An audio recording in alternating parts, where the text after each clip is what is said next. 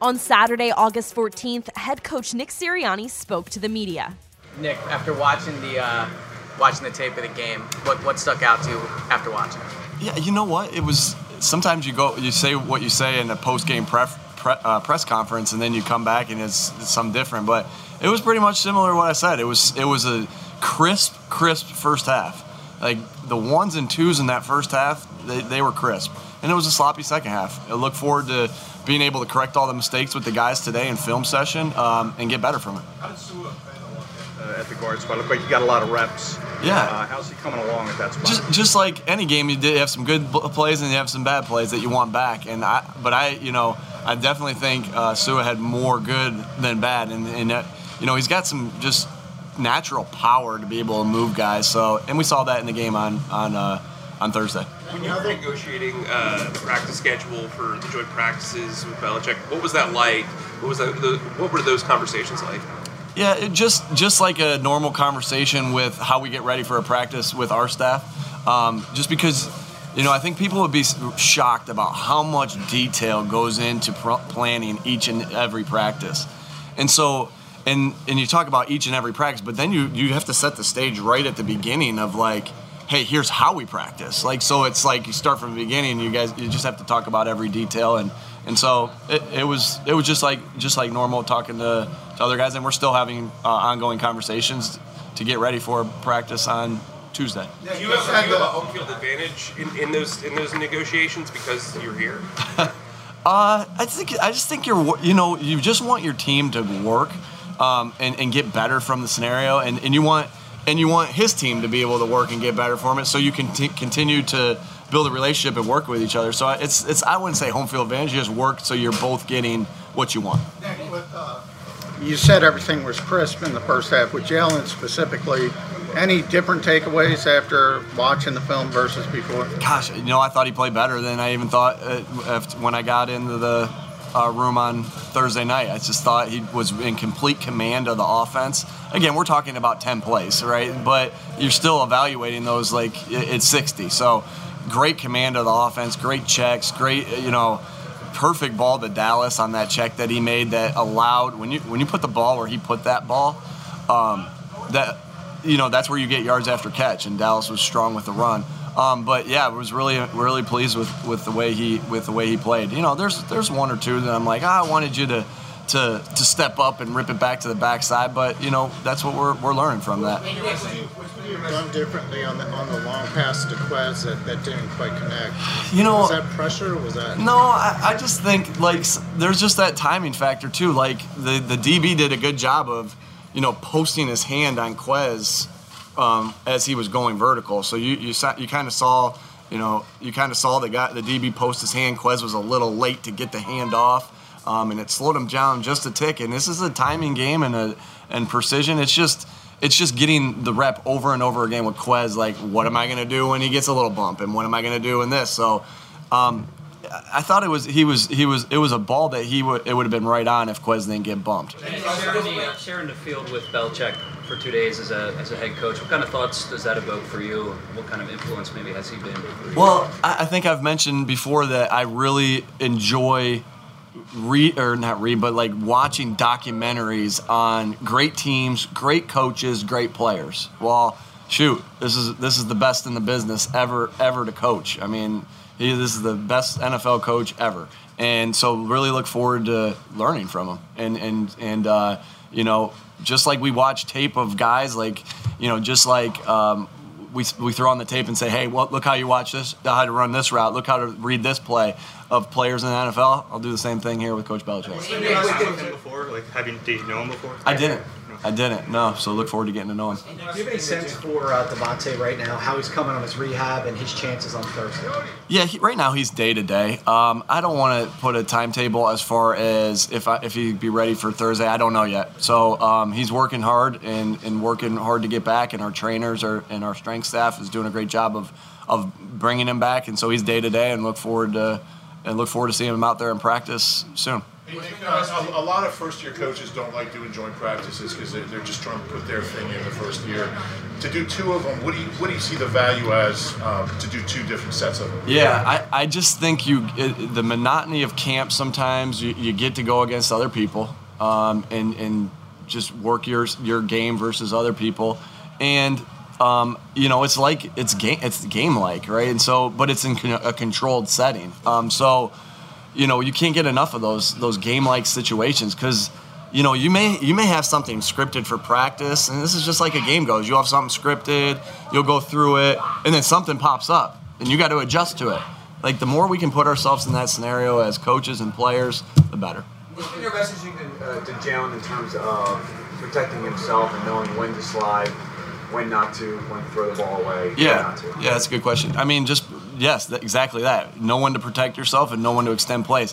One of his greatest abilities that he has, though, is to extend plays. But there's also a time when you got to know, hey, this play's done. Play the next play. Save yourself a hit. So it really is. It's play, Jeff. It's play by play, and it's like, did I think you should extend this one? No. Did I think you did a good job extending this one? Yeah. And just trying to teach it just like you teach any other thing. Should you ever try and take on a tackler, or should you always slide? Again, that's sometimes like when you slide.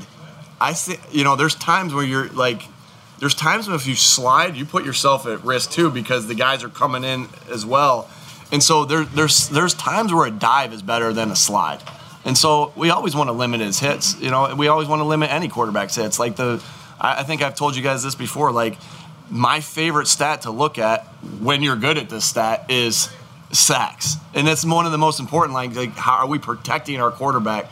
Because that's a huge thing to protect protect the quarterback and take the hits off of him, and it's no different in a scrambling situation. Hey Nick, with Dillard hurt and with the way Jordan's playing, are you going into this now thinking that Jordan's your starting left tackle? We still got a lot of time, Zach. We still got a lot of time to work through everything and a lot more time before we play Atlanta. So not there yet. Just want to continue to see Jordan get better every single day. What's the biggest thing you learned from Mike McCoy when you served under him? Yeah, it's great to have him here. Yeah, it's really great to have him here and see him practice. He was. I always respected how much Mike paid attention to situations. He just there's so many situations that pop up in a game, and I'm not just talking about third down. I'm not talking about red zone. I'm including those 2-minute backed up 4-minute. I'm including those, but there's so many situations within situations. There's so many things that pop up, and he always spent a ton of time talking about those things and practicing those things and walking through those things, and it made us a smarter football team. I do believe that we definitely became a smarter football team because of it, and so I always took that from him. And he was always just. I always thought he was great with our families too. Like my wife can't wait to see him today, right? And so to say hi to him because he was just always great with the families, and it made it a family atmosphere there at the Chargers. Getting back to your extending sort of the play conversation, what's the teaching point for climbing the pocket versus flushing out? Do you prefer? I mean, is that something you kind of it's play by play. I'm gonna, Jalen and I haven't watched a game together yet, but yeah, I'm gonna tell him on the one where he scrambled that, like, boom, step up in the pocket and take a look at where Dallas was on that play against cover 2 and rip it to him and then run. So it's you don't want to take away what one of his biggest values are. You want him to use that with all his other talents, right? Because he did a great job of stepping up in the pocket, and we'll talk about that play today. But I don't ever want to limit him to with what he's gifted at. But then again, you're just trying to make improvements of when you stay in the pocket as well. Nick, there was 11 running plays the other night with the running back competition, pretty tight. Is there anything you take away from what you saw Thursday night from that position? Yeah, it's just, again, we're evaluating the running backs on everything, right? It's not just the running plays. It's the protections, it's the routes, it's all sorts of things. We really, this is no secret. We really are going to use our running backs in the pass game. We're going to. They create great mismatches in games. So, we were able to, didn't have a lot of offensive plays. I believe we had 45 offensive plays. So every play's an evaluation. A couple plays that really stick out. I'll mention a couple guys by name. Jordan Howard had a pickup on a third down where he just drilled the guy. That was awesome to see. You love that intensity there.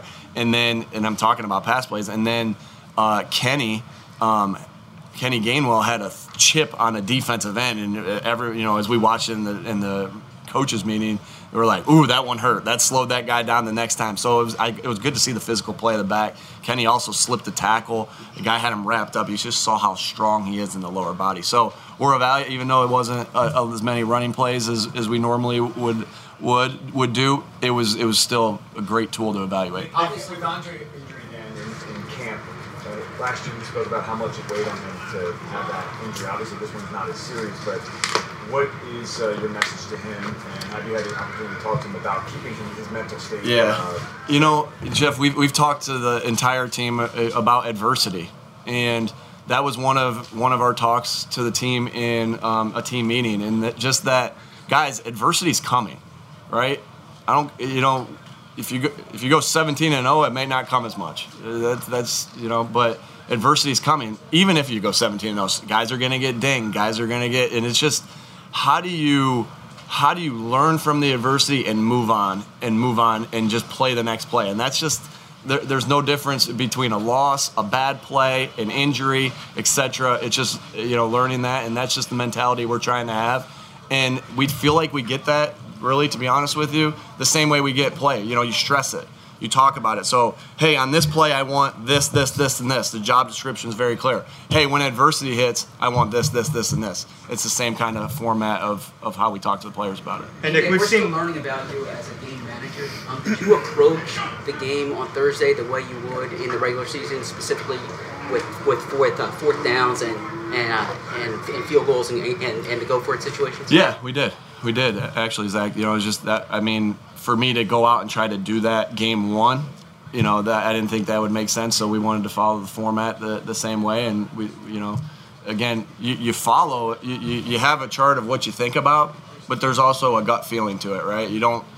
It's just a wise man avoids all extremes. You're not extreme in anything. We have a chart, we have what it says, but you got to be ready to adjust. Just like a game, right? Here's what red zone says to do. Oh, shoot, we got down in there in red zone and they did something different. You got to be ready to adjust. Are you expecting to be aggressive in fourth down situations this year?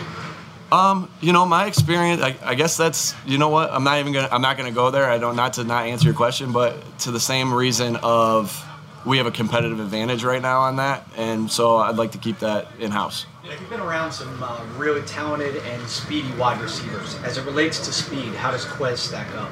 Yeah, you saw that pull away from those guys in the game.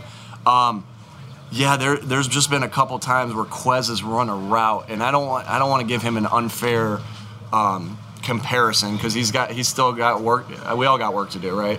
But there was a couple times that he's ran a play, and I'm like, gosh, that looked like Travis Benjamin, who we had and who led the NFL in yards per catch back in 2016. Or, man, did you see how he ran that post? That looked like T.Y. Hilton. Like, so you always do that with players. Like, oh, did you see how this guy? Did you see how Zach ran that pivot route? It looked like Antonio Gates. You compare guys to what you've had in the past, and Quez is no different than our other conversations. We've seen Miles Sanders really work on his hands out here, but we have seen some drops. What are the teaching points? How can you guys help him get over that?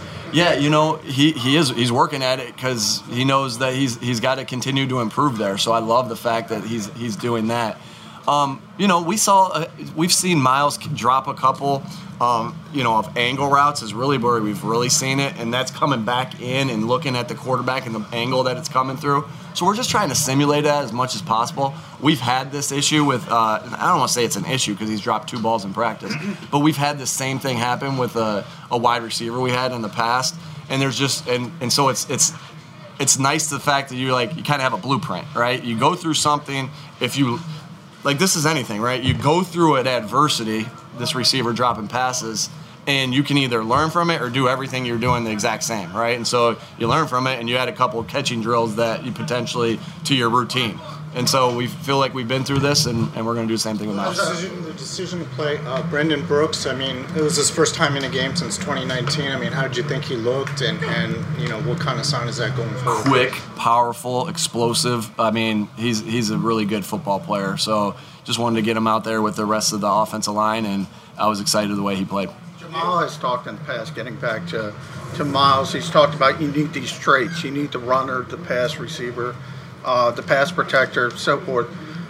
as a play caller, does it make it more difficult if you have to piecemeal that? Or would you rather have it, one guy so you don't tip your hand? I think I've always been, and especially in that room, piecemeal it together. And that's our job as coaches to make sure you're not tipping your hand, right? So it's like, okay, if this guy fits this role, he can't just do this role or the defense is going to know it. So it is, and